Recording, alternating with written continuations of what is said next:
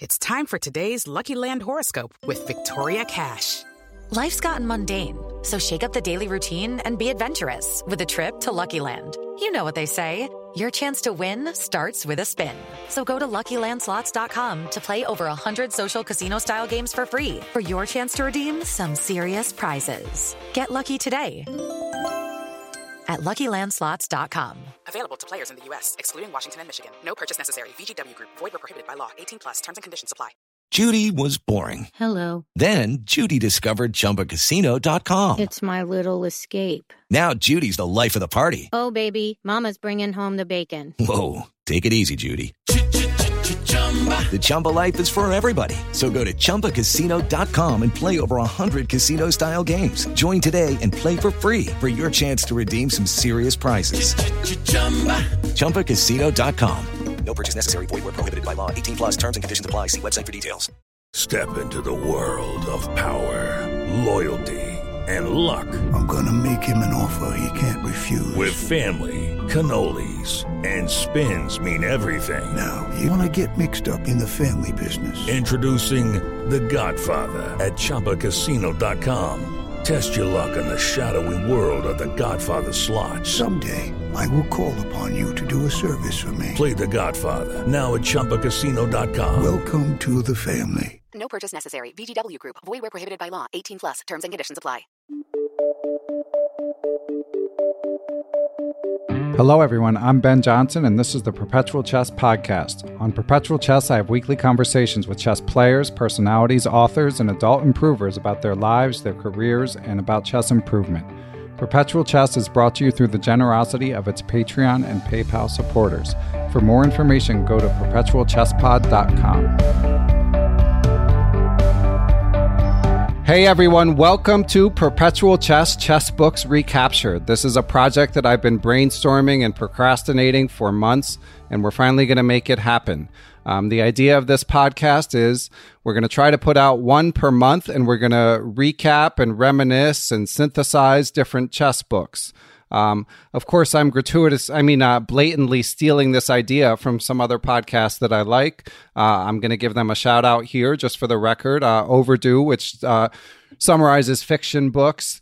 Animal Spirits Rekindled, which is a fun finance podcast that occasionally does a feature where they rekindle some finance and behavioral economics classics.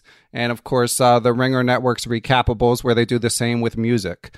With movies. So that's the vibe we're going for here. I think it'll be fun. I'm also hoping it'll have a bit more of a chess improvement theme, even more than regular Perpetual Chess interviews. I'm hoping to have a rotating cast of guest hosts, and I'm excited to introduce today's in a moment. And just to tie a bow on this, the goals for this podcast are to entertain and help you improve at chess for this type of podcast, to introduce you to a book you might want to read or refresh your memory about a classic if you've already read it, as I'm sure some of you will have, to expand the Perpetual Chess empire, very important. And again, my plan is I'm going to try to do about 6 of these at least over the next 6 months. And then I'm going to study the download numbers, study the Patreon donations, study the feedback. I might even venture into the YouTube comments, although that's always dangerous. And then I'll see if I can keep it going, see if it's feasible. But I'm really excited. This is the most excited I've been about a new project since I started this actual podcast. Okay. With guest hosts, again, we'll get to ours in a minute. But I'll be looking for qualified guest hosts. So I'm going to have a page where if you're interested, you can submit your name. If you know me, that's great. If you don't, that's fine too. Obviously, it'd be great if you speak English and you have a headset or mic and you're willing to do the work. But this will even pay a little bit. Although today's guest is generously going to select a chess charity instead to put the money towards.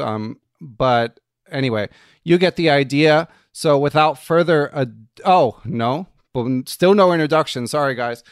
Very last thing, I also wanted to mention that another way to support the podcast, I don't mention this much, but we have affiliate links. I have through Amazon in the US, as some of you might have seen with the book links.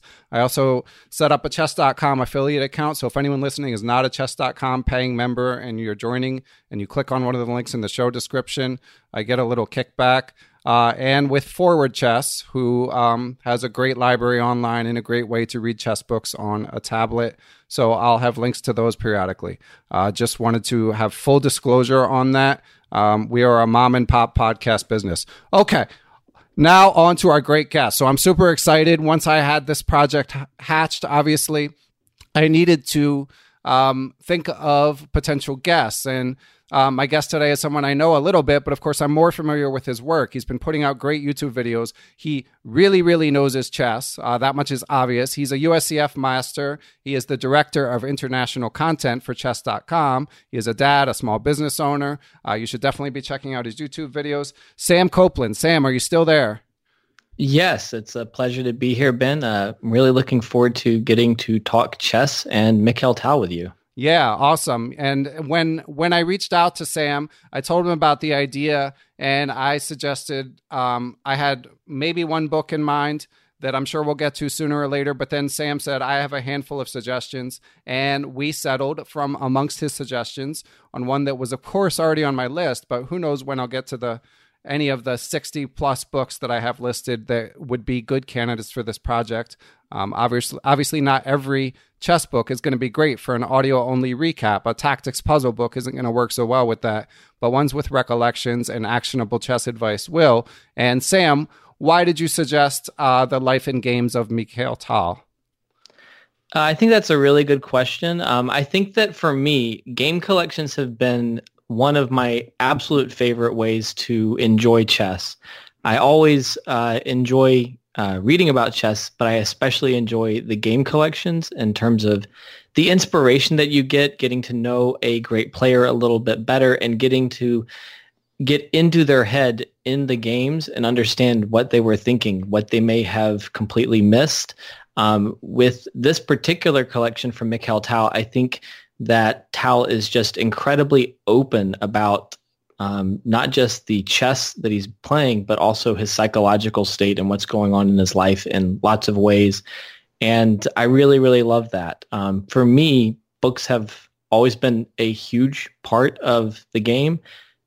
It's kind of weird to say this because I grew up in the U.S. and South Carolina, but for me, South Carolina was kind of a chess desert when I grew up.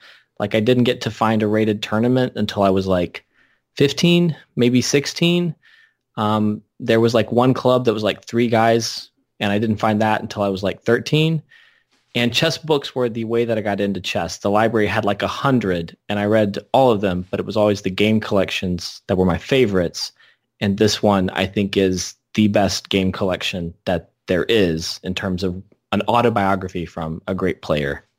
Yeah, and you're not alone in that opinion, that's for sure. I mean, we've had many Perpetual Chess guests recommend this book, of course, going all the way back to I Am David Pruess, Pascal Charbonneau, Michael Agner, Doug Griffin, R.B. Ramesh, and then, of course, in the reviews I've read of The Life and Games of Mikhail Tal, Mary Chandler said it's the best chess book ever written.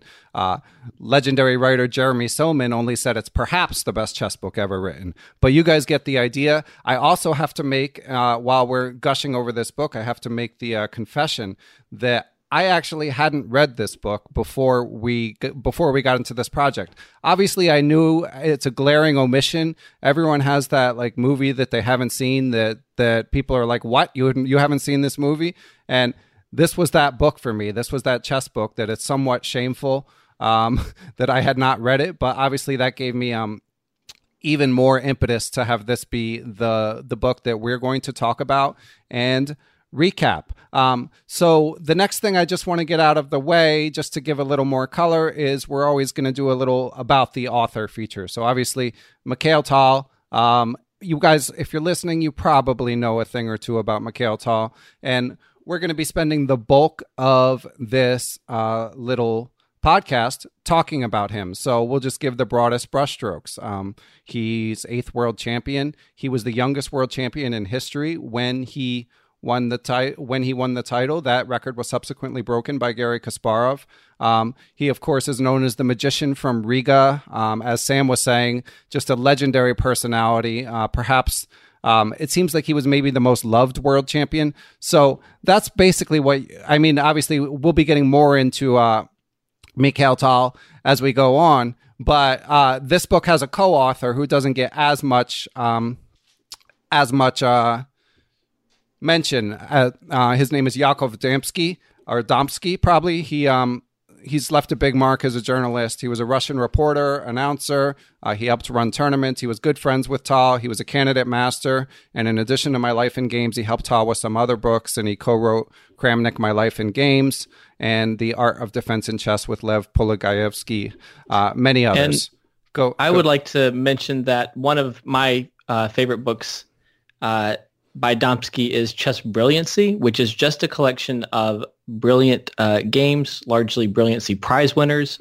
Much of the collection is the Informant Best Game winners, but that was a book I got in like high school, and that was the first thing I think I'd read by Domsky, and I absolutely love it.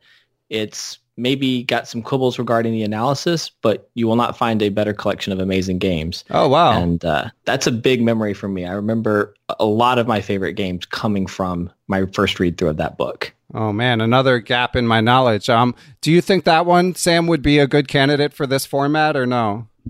I think people will have legitimate quibbles regarding the analysis, but the 200-something games in the book are games that I feel like pretty much every chess player should know. So I don't know if it's one of the greatest chess books, but it's one of the greatest games collections, I would say, and I would encourage everyone to find it if they can.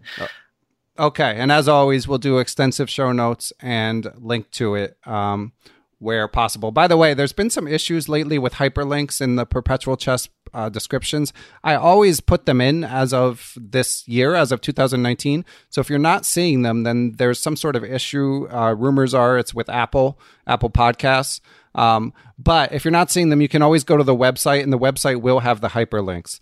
But getting back to Mikhail Tal, I just wanted to also, I felt like we should always say what edition of the book we're reading, because a lot of you will have read these books, want to get them off your shelf. Maybe we'll have some quote that you're trying to track down. So Sam, which version of this Tal book did you use? So I read the book from Everyman Chess Classics. It has revisions, and editorial work by John Nunn. I think the translations come from Ken Neat. It's based on a publication by RHM, the original publication. The publisher went under, but Everyman brought the book back, which is fantastic. So basically everyone involved in the production of the book is an amazing chess creator. And it really shows, I think, in all of the detail in the work. Anything that John Nunn is involved in is fantastic. And it also mentioned the other books that you can check out in the Everyman Chess Classics include Kramnik's My Life in Games, which is amazing, also by Domsky as a co-author.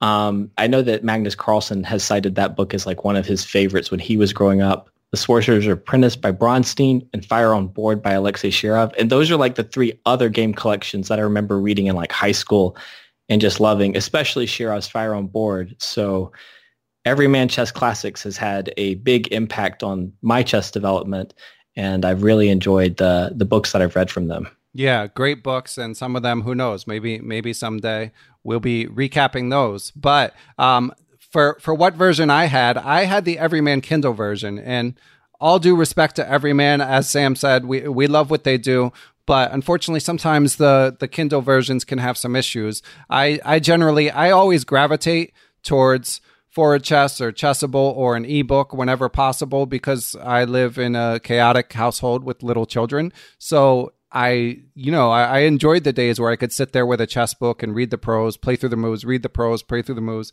But that's not really how things work for me now. So if I'm going to get through as many books as I like to read, then I need to be able to read them on tablets, or at least it's easier. So yeah, unfortunately, there's some errors. The presentation, the way it looks visually, the way the pages are presented, isn't amazing. So while I strongly recommend this book, I would say the Kindle version isn't ideal. What I ended up doing is, and also there's not a ton of diagrams, so I often would end up like having two devices where I would have one where I play through the moves, whether I find it on chessgames.com or whatever the case may be, and or just input the moves into like an analysis board. I lost my train of thought. But anyway, you guys get the idea. I use the Kindle version, but I think it's time to jump into the book. So, Sam, I was thinking next up, we should begin with the beginning. So how does this book begin? So I'm going to read just the opening passage here, which I think is really good context. And I should probably set it up a little bit. This book, aside from like the game annotations, is presented as an interview.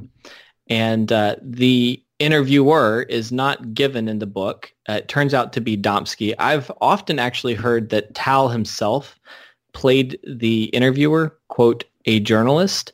But in looking up the information, it seems it was Domsky. And so that's actually a myth. Maybe others out there have heard that too. I read that too, yeah. And then I tried to track it down and then I couldn't figure out where I read it. But yeah, I mean, being that we know a journalist is the co-author, it would stand to reason that it's Domsky. But sorry, go on. Or maybe a collaboration between Tal and Domsky. I don't really know, but I don't think it's true that the whole thing is by Tal. We know now that Domsky was involved. But yeah, I've heard that a lot. So in any case, the book opening, which I think gives a really great flavor for the book, begins a chess player, Mikhail Tal, and a journalist. It says, who knows, comma, perhaps alias. So right at the beginning, it kind of plays with the idea of who is this journalist. And the journalist asks, well, now, shall we begin? Did you think on first sitting down at the chessboard that you would at some time play a match for the world championship? Incidentally, what do you recall of your first game? And the chess player responds, did I think? Probably not. Matches for the World Championship are fairly rare events, and from the physical point of view, it is simply not possible for many chess fans to take part in them. I say fans because, after all, even professionals are chess fans. But about my first game. When one of us first plays chess, he is like a man who has already caught a dose of microbes of, say, Hong Kong flu. Such a man walks along the street, and he does not yet know that he is ill. He is healthy, he feels fine, but the microbes are doing their work. Something similar, though less harmful, occurs in chess. You have just been shown that the knight moves like the Russian letter G, the bishop diagonally, the castle, not the rook, in a straight line, while the queen, once again, not the Fiers, but the queen, likes her own color.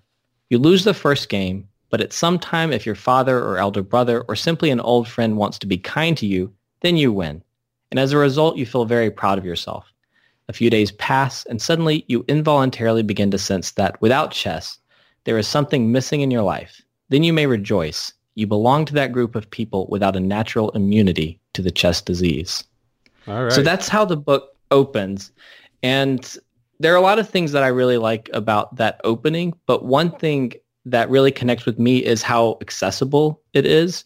I think that Tal in this opening manages to connect with both experienced chess players and very, very new chess players. And you get the sense that, you know, someone who has just learned how to play chess can still read and enjoy kind of the colorful language and the honesty. He's speaking in a way that every chess player can appreciate, not in some kind of high-level analytical framework. So many game collections that can be great are just the games with very brief notes, like, and then I played a match or something like that. But you don't get that at all here. The whole text kind of crackles with story and narrative and flair.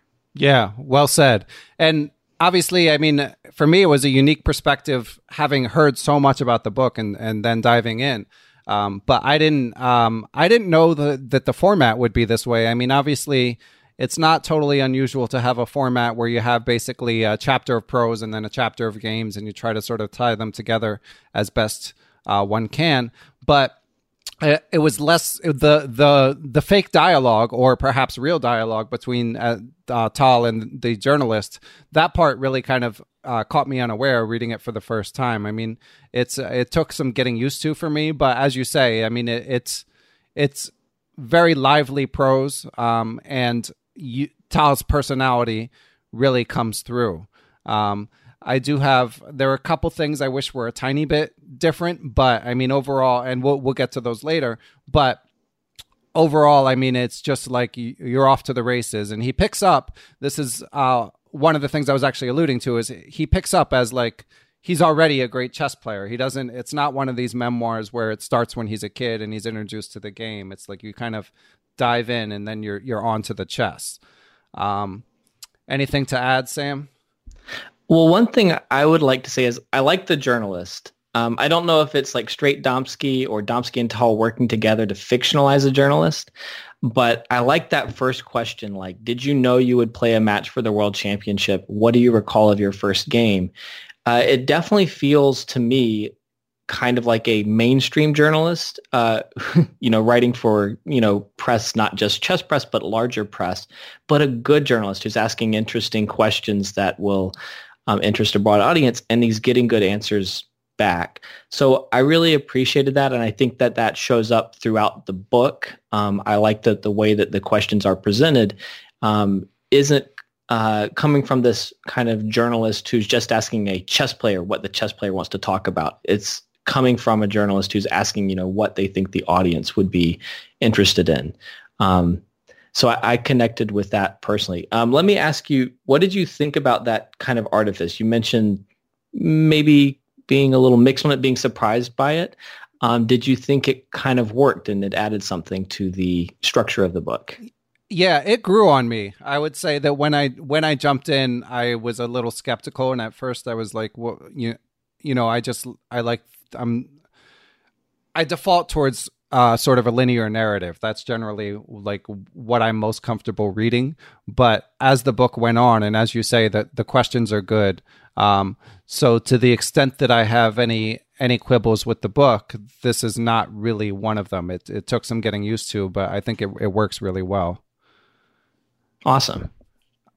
So moving on to the major themes of the book. Now that we've gotten the intro and the podcast intro and all that stuff out of the way, this is sort of the meat of what we're here for. So what would you say are the major themes of the life and games of Mikhail Tal, Sam?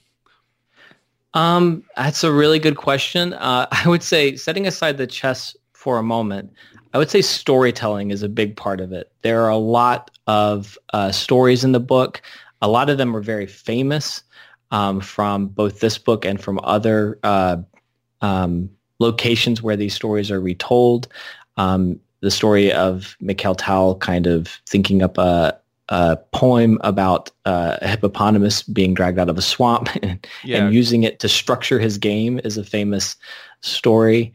The story that I really liked was one where his opponent, his eventual trainer, Koblenz, I don't think he was his trainer at the time, had missed a move and was about to forfeit on time because he was going to make 39 moves instead of 40 moves because his score sheet was wrong. And Tal corrected him. And I just really liked that. And that was like the genesis of kind of their relationship. But those are just a couple of examples. There are stories throughout the book. So the prose section is very story based. It's not just, a retelling of, I did this tournament, I got +1, then +2. There's some of that's important as well, but I don't think that's the basis of the book. It's really a lot of stories. The other things that I think stand out are real passion for chess. I think you're getting that in a lot of places. Obviously, just the games themselves, the way that Tal plays couldn't be described as anything other than passionate, I think. And there's other quotes that he mentions. I think he has to play like 100 games a year, which is a crazy amount. I might be getting that number wrong, but I remember being kind of taken aback by how many games he felt he needed to play in a year. And certainly the number of brilliancies he produced is a testament to his passion, as is the book. I think that you also just get a lot of the human side in terms of particularly Tal's health.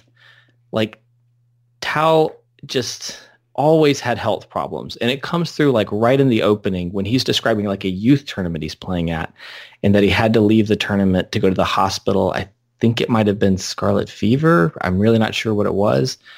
But he mentions like, unfortunately, this was not the first time or close to the first, or not the last time or close to the last time in his career that he had to leave a tournament for the hospital. Famously, he had health issues in his rematch with Botvinnik, but they were just a constant throughout his career. And although he had an incredibly long career because he became world champion at such a young age, and then he had, an extensive and really fantastic career after that, he still passed away at the age of only 55. Decades at the top of chess, but I think his health really comes through as a part of the story, which is a bit sad, but it's also very, very human, and I like that as well. Yeah. Health, love of chess, definitely two of the primary themes of the book. He's got a sense of humor. I mean, he doesn't take himself too seriously, even as the world champion. And mostly when he's talking about his health issues, he's very matter of fact about it. He's not woe is me, this happened and that happened and I lost because of this. He's generally he just presents the facts as they occurred, with some whimsy, and of course lots of game analysis. And what you say about stories is definitely a good point to bring up, because my general vision of a framework for talking about these books is to have favorite quotes. But as you pointed out when we were sort of going back and forth on this one, it's more about stories. Like every favorite quote I highlighted was like more than a page long. So we'll see where the conversation goes. Maybe we'll read one or two of them. But yeah, I mean, it's really just these entire sequences of events that I would want to share, because again, people who haven't read it can get a taste for the book, and people who have, like, maybe this will jog your memory of some of the great things that occurred in this book. I do have a couple of shorter paragraphs that I'd like to read. So they're not quite quotes, but they're not like full page stories. So if we could jump to those, go for it if you're ready. I think that they're kind of fun, just fun little snippets. So this one is the journalist asking Tal, quote, "In the majority of cases, you decline when you are offered a draw. Do you take time to consider the suggestion, or, like a charger, do you straight away snort defiance at the sound of the bugle?" Right. And Tal responds, "Alas, that is what normally happens. I will even let you into a small trade secret. When I'm offered a draw around move 15, while the position is still flavorless, and there is no real fight going on, then I'm more inclined to agree. But later, I more often decline." I just find both sides of that really funny and really, really relatable. Throughout the book, I think that even the, average or slightly better than average tournament player like ourselves can relate to the emotions in a thing like a draw offer. You get to hear a world champion talk about, no, I actually respond in a certain emotional way when someone offers me a draw. Yeah. Right. And I really, really like that. And I think that's kind of fun. And it definitely is something that occurs in my own games based on different contexts. And then this other very short paragraph was funny to me. "The end of the year was crowded with events, but it began in an unpleasant way. At the Olympiad in Havana, an unknown man caught me with a tactical blow, a bottle to the head. As a result, the first game of the Olympiad, Tal versus NN, ended in my defeat, close to a rout." And I just like that turn of phrase and just the story, just dropping a paragraph in about being hit in the head with a bottle, right, yeah, and losing the game, Tal versus NN. So that cracked me up. There's lots of other things like that, maybe not as violent as that, but lots of other great little bits throughout the book like that. Not quotes exactly, but definitely memorable pieces. Yeah, and of course the hippopotamus story. I mean, I think I'm guessing 50% of listeners will have heard this. It's all over the internet. If you Google like Tal hippopotamus story, it's a long one, but basically he's thinking for 45 minutes and he's thinking about something totally unrelated to chess, and everyone thinks it's oh, what was he thinking? What was he calculating? And meanwhile, he was just like off on this huge tangent. And yeah, I mean, in that regard, he's just so relatable as compared to a lot of legendary chess players. And what you were saying about this insight into what he's feeling, a lot of that obviously filtered through to his chess. I mean, he had a very psychological approach to the game, which when we talk about games, I think we'll be discussing some. One other thing I wanted to mention was, I think, a good companion to this book, and I guess maybe a good companion to this book is Jenna Sosonko's The World Champions I Knew. It's because he's right there. He was friendly with Tal and like lived with him, and tells a lot of the stories that Tal maybe leaves out. I mean, because Tal was, of course, legendary smoker and drinker, and I mean, the height of his fame is something that I think is kind of hard to comprehend these days. I mean, him being followed and people like chanting his name like from the ground when he's in his hotel room after, like, during the 1960 match against, or the match against Botvinnik. And Sosonko obviously is an amazing writer, and there's just so much more color about all the things that Tal kind of left out. But I mean, there's plenty in here as well. That's fantastic. I've not had a chance to read that, and I'm going to be looking that up basically right after this ends. Yeah, you'll love it. You won't be able to put it down. It's incredible, and it definitely gives you I mean, not a shocking perspective, but just he's so unflinching. And overall, obviously, it's a positive portrayal. But I mean, one memorable thing he says is that in between the World Championship matches, of course, Tal, legendarily after soundly beating Botvinnik to win the World Championship, loses it in one calendar year later. I don't know what the exact timing was in terms of months. I don't know if you do, Sam, but I'm going to guess a year. I don't know. Yeah, it was pretty quick. 60 and 61. Yeah, exactly.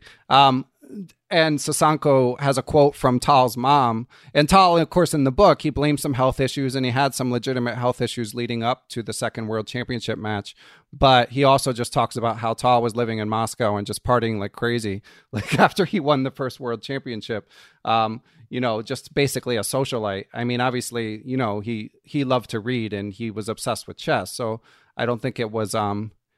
I don't think he wasn't neglecting his chess per se. It's just he was one of these people who seemed to have more hours to do things than other people, and he took advantage of his celebrity, or enjoyed his celebrity to the fullest. But so he has a quote from Tal's mom saying, "If we had just been able to keep him in prison in between the first World Championship and the second World Championship, he would have been able to retain his title."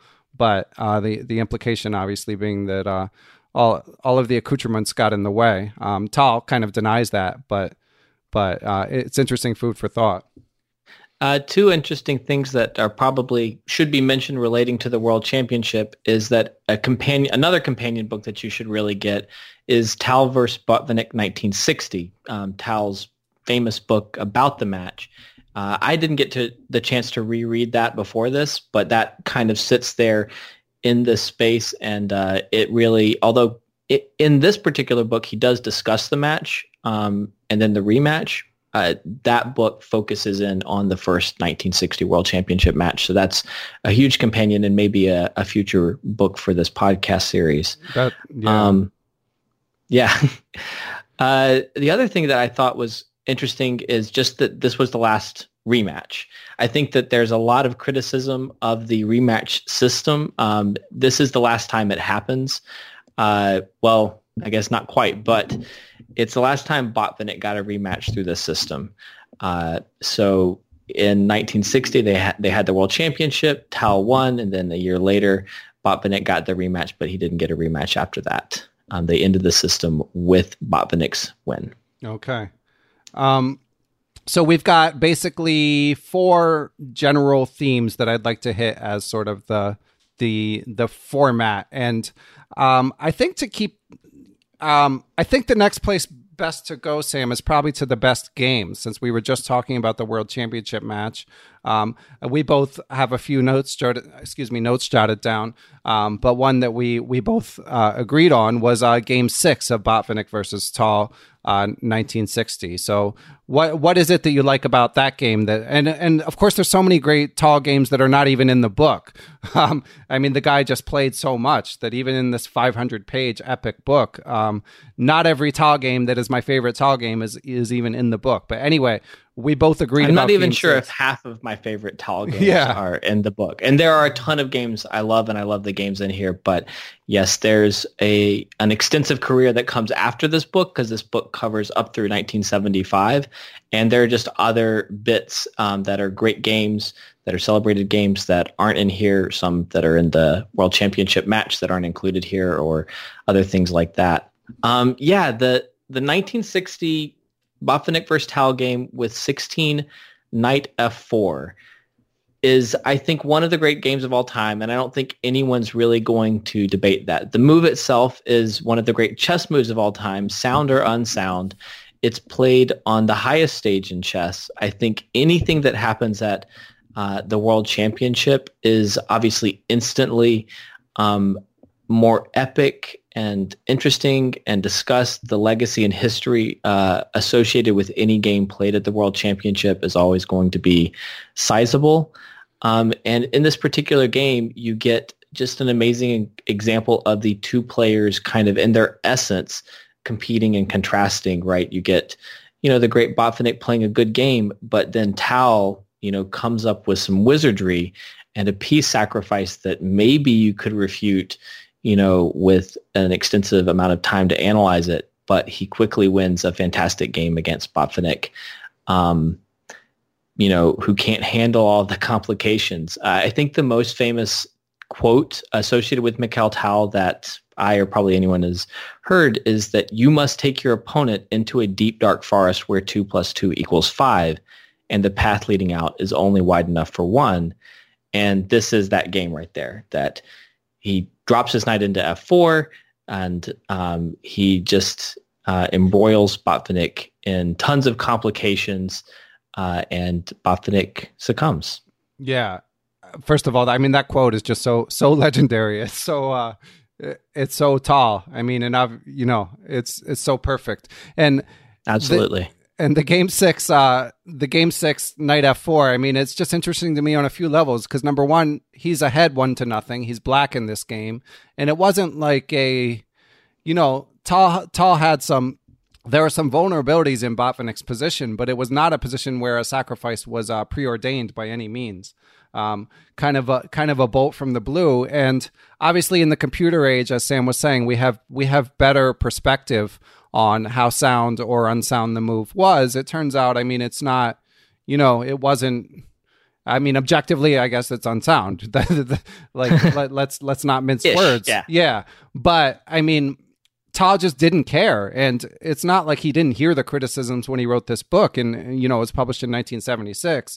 That's just not his approach to chess. And as we talk about chess improvement, I mean, this will become clear, but I mean, he had an advantage on the clock, and, he was very good at playing on the clock. And, I love that the fact that he's ahead in the match doesn't mean, oh, I'm going to run the clock out. I'm just going to play passive. Like, no, I'm going to put the pressure on my opponent. And that's how he ended up winning the match soundly. So it's so symbolic. I mean, certainly this game is not unique in that regard for Tal, but the fact that, like Sam said, it's the biggest stage really speaks to his spirit.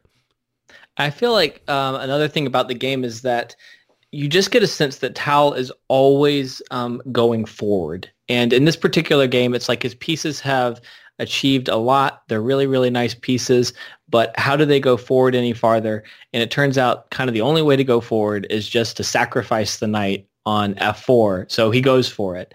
I can think of a lot of other games in the book. Bir Braga versus Tal, a great queen sacrifice that's really early in the book, one of his young games. Larsen versus Tal 1965, or Tal versus Larsen 1965, a candidates match where he drops a knight into d5 in the Sicilian. It's very speculative. And it just seems like I'm going forward. How can I go forward? And okay, if it's a piece sacrifice, it's a piece sacrifice, but I'm not slowing down. And I love that. Yeah. I mean, there's just so many games, and the audio only format is not the most conducive to recounting the games. But I will say Sam's got a couple great videos up on his YouTube channel. Tal Sweeten was I don't know if I'm pronouncing his name. I'm safe to say I have no idea. Safe to say I'm pronouncing it wrong. But Alexei Sweeten, he wrote a book about the Roy Lopez, very strong Soviet era grandmaster. And of course, there's the Tal games with Fischer in throughout time, but in 1959 he played a young Fischer, and actually managed to beat him in 4 straight games. And yeah, one of those games was one of the ones I was alluding to that I wish had been in there, but isn't. But I mean, he's got some great perspective on Fischer.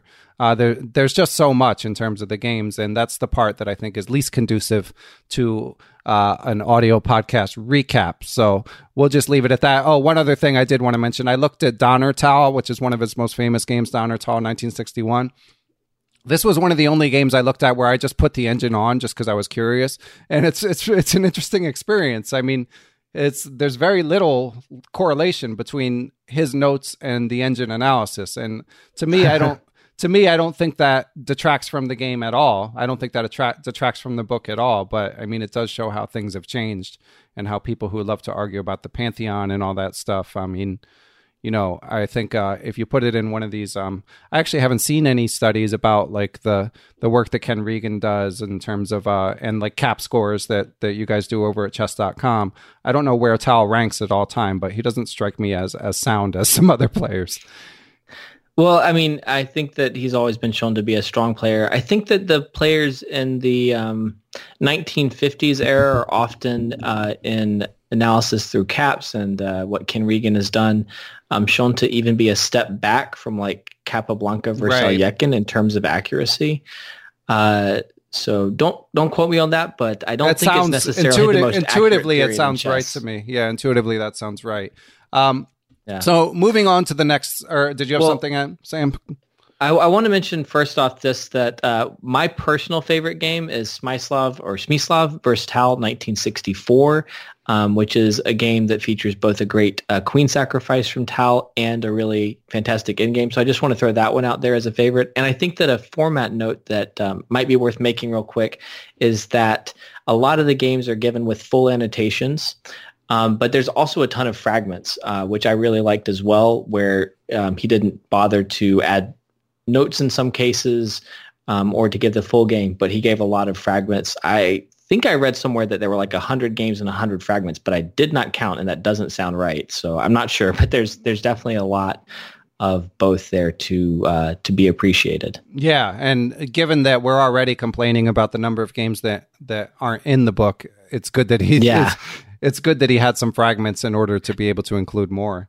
And another thing that's probably worth mentioning, because you mentioned the looking at Donner versus Tal with a computer, is I think John Nunn does a great job kind of staying out of the way. Yes. He makes some corrections, and he mentions it in kind of his bit at the beginning of the book describing his approach. He tried not to, stick his nose in too often, and really he wanted to let Tal's annotation stand out. You do get some points where Tal says, actually, this position looks to be winning after this, but he doesn't do it too often. He mostly lets Tal's annotation stay, and I really appreciated that kind of minimalistic approach from Nunn. I'm sure there are other corrections he could have made, but I'm glad he didn't. Yeah, that's an excellent point. I agree. Let the words stand on their own.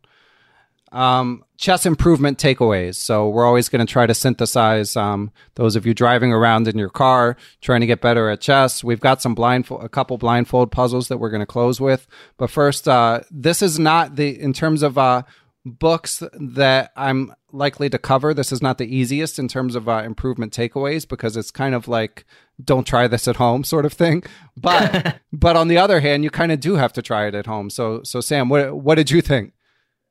Well, I have a follow-up question relating to that. But I personally think that the best way to improve at chess is to enjoy chess. So from that perspective, I think that there's just a ton of value, because I think anyone who's reading through this book is going to be inspired, is probably going to be playing more and studying more. So I do value that. I think that this is an important part of the diet for a chess player. Like, you can't always be reading Dvoretsky's in-game manual, as great as it is. But also, in general, I think that anyone who's reading a game collection who does take the time to ask questions, when you're reading it, don't just kind of blindly read the notations and go, oh, black was better here or white was better here. Ask, like, what about that move? It seems like that move could definitely have been played.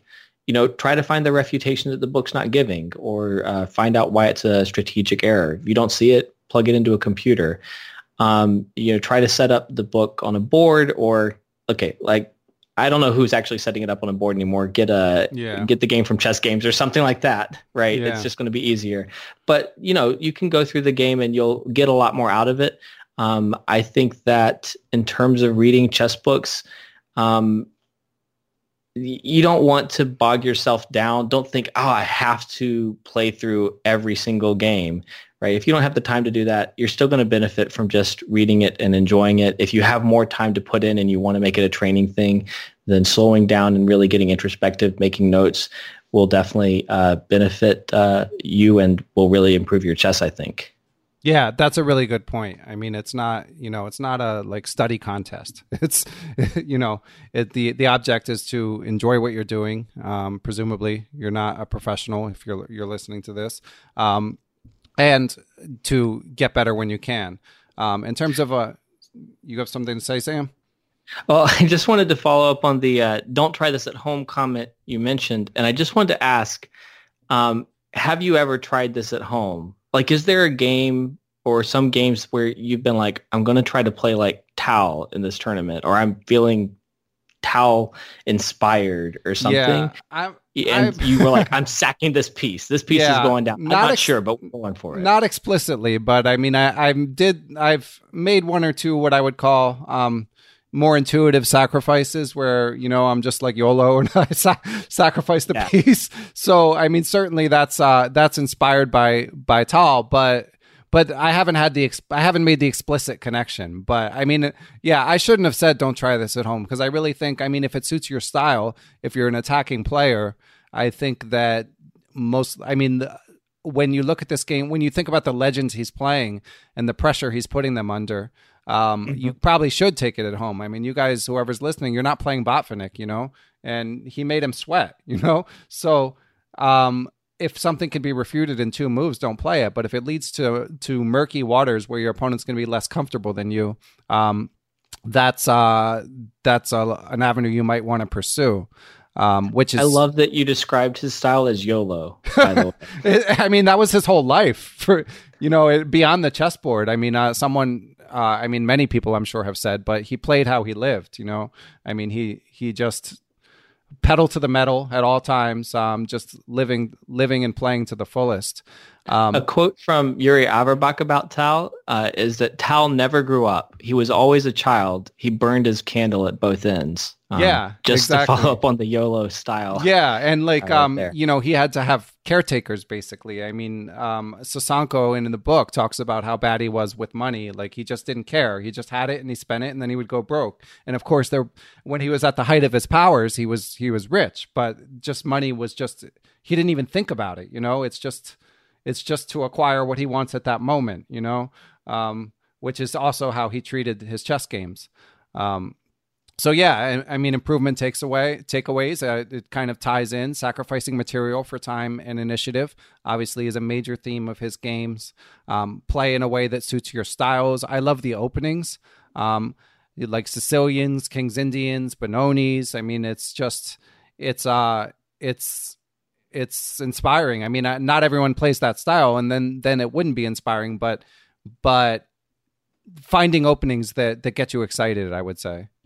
Yeah, I've been really inspired by his Benoni. There's a lot of great Benonis in here. There are other great Benonis that he played that aren't in here, but the Benoni's been a part of my repertoire. Almost everything has been a part of my repertoire, but when I play the Benoni, like, I'm thinking of Tal. And I'm thinking often of specific games from this book and his great dark square attacks. I'd also say practicality and time management. Like, there's a bit of an anecdote where he describes where he actually flagged on time once, and he's like, and I never did that again. Right. And boy, do I wish I could say that. Yeah, exactly. That's not true of me. And in fact, when I try to play like Tal, like I'm inspired by this book. Shirov's Fire on Board is one of my great inspirations. I love this style of play, but I've just never been able to really do it.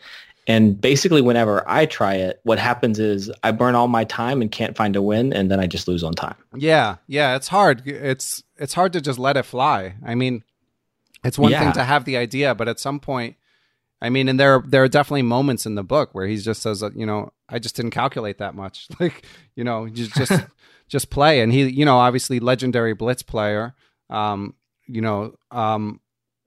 beat Kasparov. What's the famous story about? Came straight from the hospital, like one of his last tournaments. Like he came and we played Kasparov and beat him in a blitz tournament. Like in his last years. I'm fuzzy on the details, but you get the idea. And that's another thing that Sosonko talks about is he just played. I mean, again, this is not about the Sosonko book, but again, it's a nice compliment, and he just played so much. I mean, he was playing blitz all night. I mean, reading books when he's not playing. I mean, it's just he just lived the life. And obviously, if you want to improve, the more time you put in, the better it will be for your chess. Possibly not for your life, but at least for your chess. Absolutely.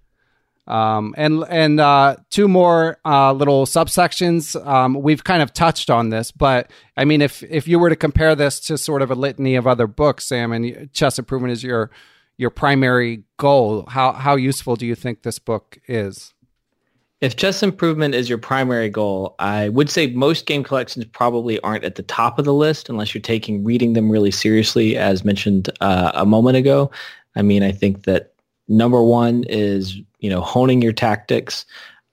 Number two, maybe end games, because you know that knowledge is going to help you out in your game if you get the positions that apply.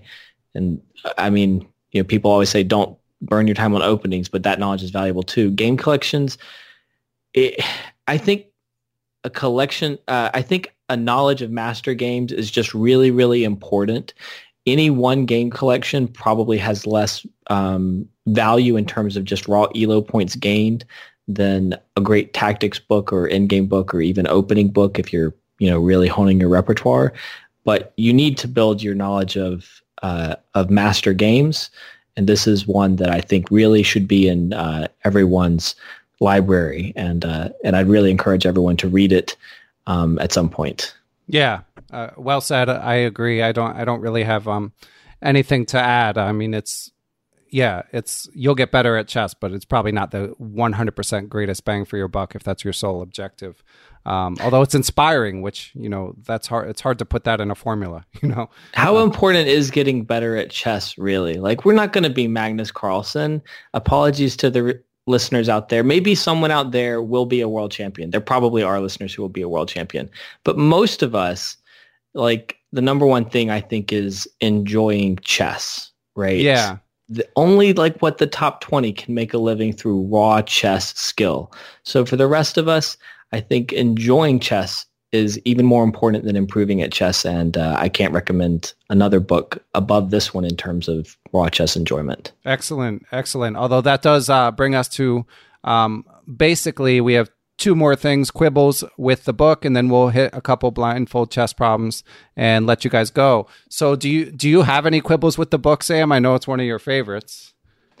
I tend not to quibble too much with books that I like. I do wish sometimes that some of the games that are given as fragments or that aren't even in the book had been analyzed. I think if I were doing the collection of games that were getting all the notes, I might have done a different collection of games in there. So that's maybe one thing. In terms of the prose, I really don't have any complaints because I feel like I'm getting as much of Tal as I can. There are a few anecdotes from Tal's career that aren't in here that are in other sources, and I'd love to have had Tal's perspective.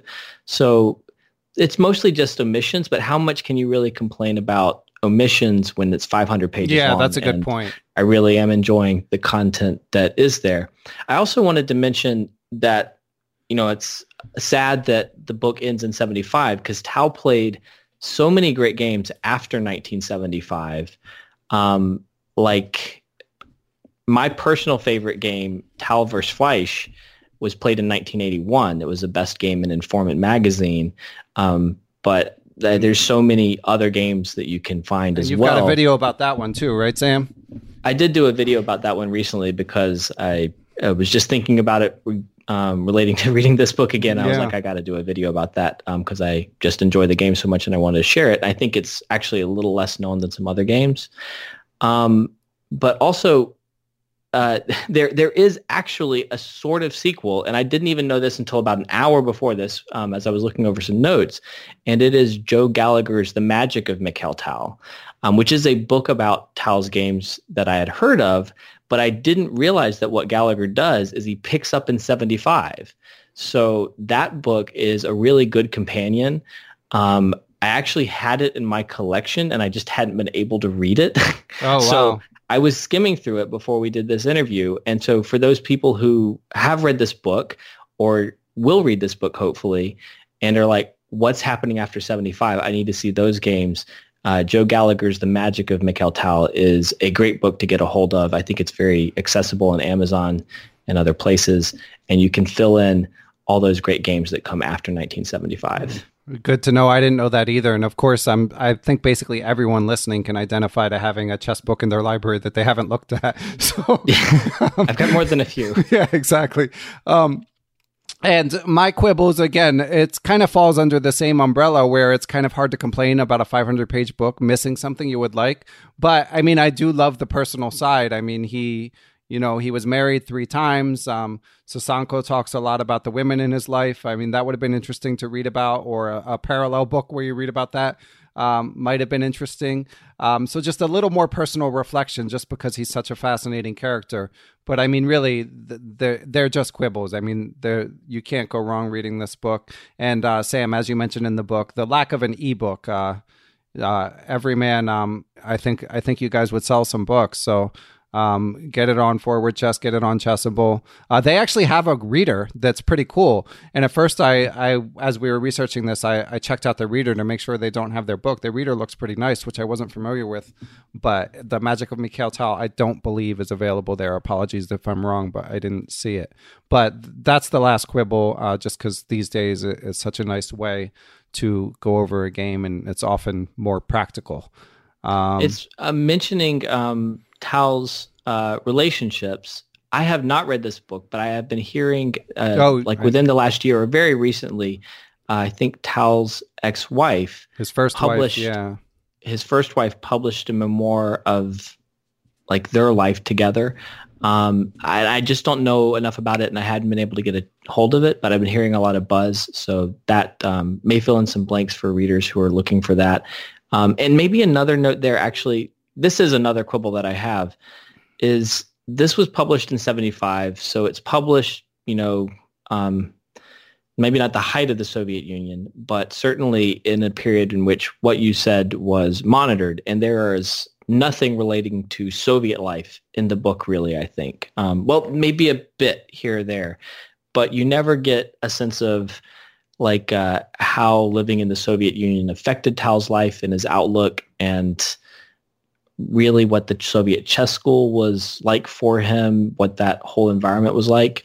And I do feel like that's kind of something missing. That's a perspective that I want. That it obviously makes sense that you can't really have that, but for other kind of peers of Tal's who were blessed to live longer, like David Bronstein, you did get some of that after Glasnost and after the fall of the Soviet Union. He wrote about that life, and there's a lot of interesting stuff there, and I kind of feel like that's missing from this work.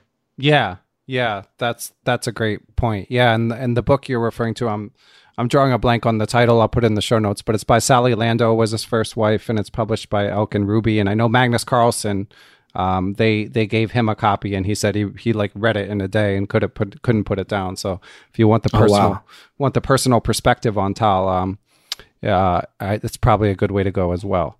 Okay, I feel like this podcast is going to make a massive dent in your listeners' pocketbooks. We've mentioned quite a few books at this point. Yeah, I mean, that's kind of how we roll. I hope people have learned to either found their local. I mean, I don't know, I'm torn because I want chess writers. I mean, there's so many great books, I want them to be supported, but on the other hand, you could go to a library, I guess. But yeah, I mean, just be mindful of reading what you buy, as we were alluding to before, if it's an issue. I mean, if it's not, then by all means support these people. Hopefully you'll get to the book sometime. But yeah, I mean, there's a lot of potential follow-ups to this. So before I let you go, I think, Sam, that's about it for the book. Do you have any like closing things? I feel like we've pretty much covered it. I do not. I feel like we've run over, but I've really, really enjoyed this. This is a great conversation for me, just in terms of really enjoying to get to talk to you, and I hope that people have liked it. Okay, Sam, and I think you did great, of course, as I knew you would. So no surprise there. And listeners, this is the part where I listen to a lot of podcasts where they ask for feedback. I genuinely, especially for this, I would like feedback. If you love it and can't get enough of it, that's important for me to know. Or if it's really, we should stick to interviews. I can handle that criticism as well. So whatever you think of it, let me know. If you really love it and you want to support the podcast, that makes a difference. Like I said, I'm going to try to pay my co-hosts, the people who help me with this. They're going to be putting time in, so I feel that people should be rewarded for doing such things. So any bit of support via Patreon or PayPal, like small amounts, make a big difference, because there's a decent amount of people listening to these podcasts, so it makes a big difference. I won't be belaboring that point that often, but just something to keep in mind. Guys, I forgot to have Sam give his contact info, but here it is. He's Sam Copeland on chess.com. That's easy enough. And from there, you can find links to his Twitter, his Twitch, his YouTube channel. Definitely recommend you check out his YouTube channel and his blog on chess.com as well. Great content on both of them. I also want to thank Sam again for helping me out with this project. He clearly went above and beyond what could be expected in terms of preparation for this. A couple of other housekeeping notes before we leave you with 2 blindfold puzzles. Number 1, the plan for Perpetual Chess Books Recaptured for the foreseeable future is to do 1 per month and to leave it on the same podcast feed as the regular Perpetual Chess interviews. It'll be a bonus pod, so it's additional content. It's not going to replace the interviews that I'm already doing. Number 2, if you're interested in finding out more about this project, the landing spot for information about it is going to be perpetualchesspod.com/recaptured. Of course, I'll link to that in the show description. On that page, I'll have a link for the list of books I currently have that I've thought of as potential good topics to recap here.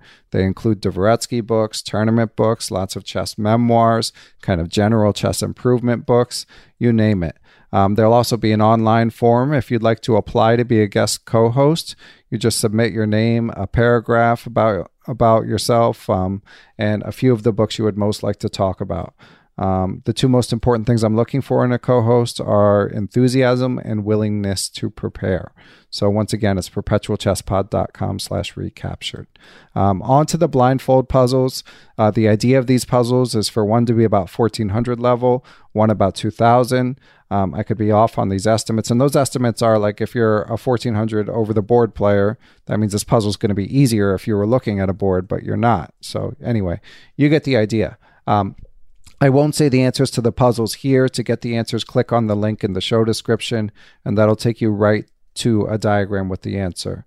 I'll also list the piece placement without a diagram in the show description if you need to refresh your memory. Excuse me for a sec. Okay, so with that, please pull your cars over or slow down the treadmill. Here comes blindfold puzzle number 1, the easier of the 2. I'm guessing about 1400 level. This one was adopted from I am Kostya Kvyutsky, friend of Perpetual Chess and guest of Perpetual Chess. He's been sharing some cool blindfold puzzles on his Twitter feed, and this one I took and tweaked. So here's this puzzle. It is white to move and win, and here's the piece placement. We have a white king on f4, a white rook on c5, and a white pawn on b6. Black has a pawn on b2 and a black king on a6. That's it for the pieces. I'll give them to you one more time. White king on f4, white rook on c5, white pawn on b6. Black has a pawn on b2 and a black king on a6. and that one was white to move and win. Number 2 is white to move and mate in 2. And I took this puzzle from one of the Steps books. They have some cool blindfold stuff in there. This was actually a regular puzzle of theirs from step 4. So white to move and mate in 2. Here comes the piece placement. White queen on b5, white knight on f5, white king on c1. Black just has a king on c3. So I'll repeat the piece placement one more time. White queen on b5, white knight on f5, white king on c1. And black just has a king on c3. Okay, good luck with the puzzles, and thanks for listening, everyone. I will catch you guys soon. Special thanks, as always, to my producer, Matthew Passy. I'd also like to thank everyone who helped spread the word about Perpetual Chess. The ways to do so include writing a positive review on Apple Podcasts or another podcast platform, telling a friend, spreading the word on social media. All of that stuff helps. But most of all, I want to thank the people who support the show financially. Without you guys, Perpetual Chess would not be possible. So I would like to give thanks to the following people and entities, my PayPal and Patreon Perpetual Chess partners. Here we go. They are extra special thanks to Chessable.com and Quality Chess Books and the Capital City Chess Club, Apprend Chess Twitch channel, Andrew Bach, Austin Clough, Benjamin Porto, Kathy Cow, Chad Oliver, Dan O'Hanlon, Danny Davidson, David Schreiber, I am Dimitri Schneider, Faraz Sawaf, Gary Foreman, Greg Nattel, Greg Shahadi, Guven Manet, Jens Green, John Jernigan, John Cromarty, Kelly Palmer, Lone Pine Chess, Lorraine DeRay, the law offices of Stuart Katz, Michael Cann, my main man Moonmaster 9000, Seattle Chess Club, Thomas Stonix, Thomas Tachenko, Todd Bryan, Todd Kennedy, and I'd also like to thank Aaron Waffler, Ace Vallega, Adam Ralph of ChessEngland.com, Adrian Gutierrez, Alex Pejas, FM Andrei Terakov, Andrew Perry, Bill Moran, Brad and Andy Rosen, Brett Howard Lynn, Brian Mullis, Chad Hilton, Chris Balcom, Chris Flanagan, Chris Wainscott, Christopher Baumgartner, Christopher Chabris, Christopher Wood. I am Christoph Zalicki, aka Chess Explained, Coach Jay's Chess Academy, Courtney Fry, David Cofer, Daniel Gell, Daniel Ginsberg, Daniel Lucas of US Chess, Daniel Naylor, Dave Saylor, David Cramley, CEO of Chessable.com, Dalen Shelton, Dwayne Edmonds, Ethan Smith, Donnie Ariel, who may be an IM elect or maybe just has the titles, and I'm not sure if that makes him an IM elect, but thank you, Donnie, anyway.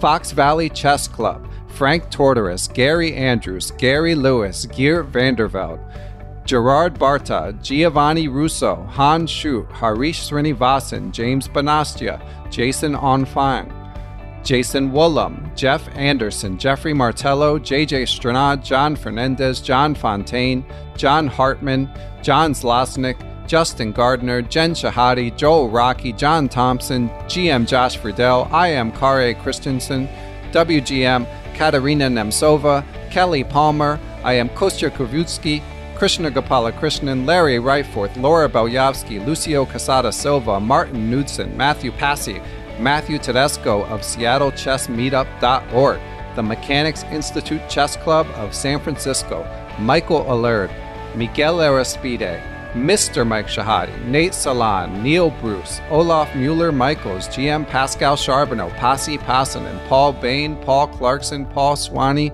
Paulo Santana, Peter Lux, Peter Merrifield, Randy Temple, Ricky Grijalva, Roy Yearwood, Ryan Berg, Scott Doherty, Scott McKinnon, WGM Tatyev Abrahamian, Tim Brennan of TacticsTime.com, Tim Seymour, Timothy Ha, Tamaz Kolmanich, Tony Rotella, Tyron Price, Victor Vrancouge, William H. Brock, William Peterson, FM Zhao Cheng, and Zhivko Stoyanov. Thanks a lot, everyone. I will catch you all next week.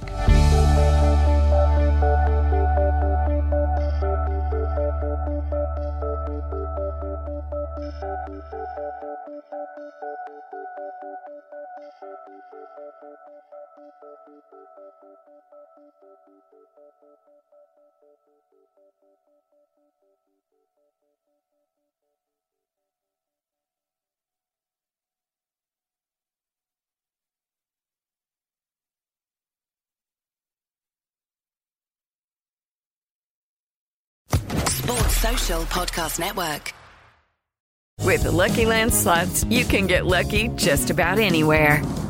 This is your captain speaking. We've got clear runway and the weather's fine, but we're just going to circle up here a while and get lucky. No, nothing like that. It's just these cash prizes add up quick. So I suggest you sit back, keep your tray table upright, and start getting lucky. Play for free at LuckyLandSlots.com. Are you feeling lucky? No purchase necessary. Void where prohibited by law. 18+ terms and conditions apply. See website for details.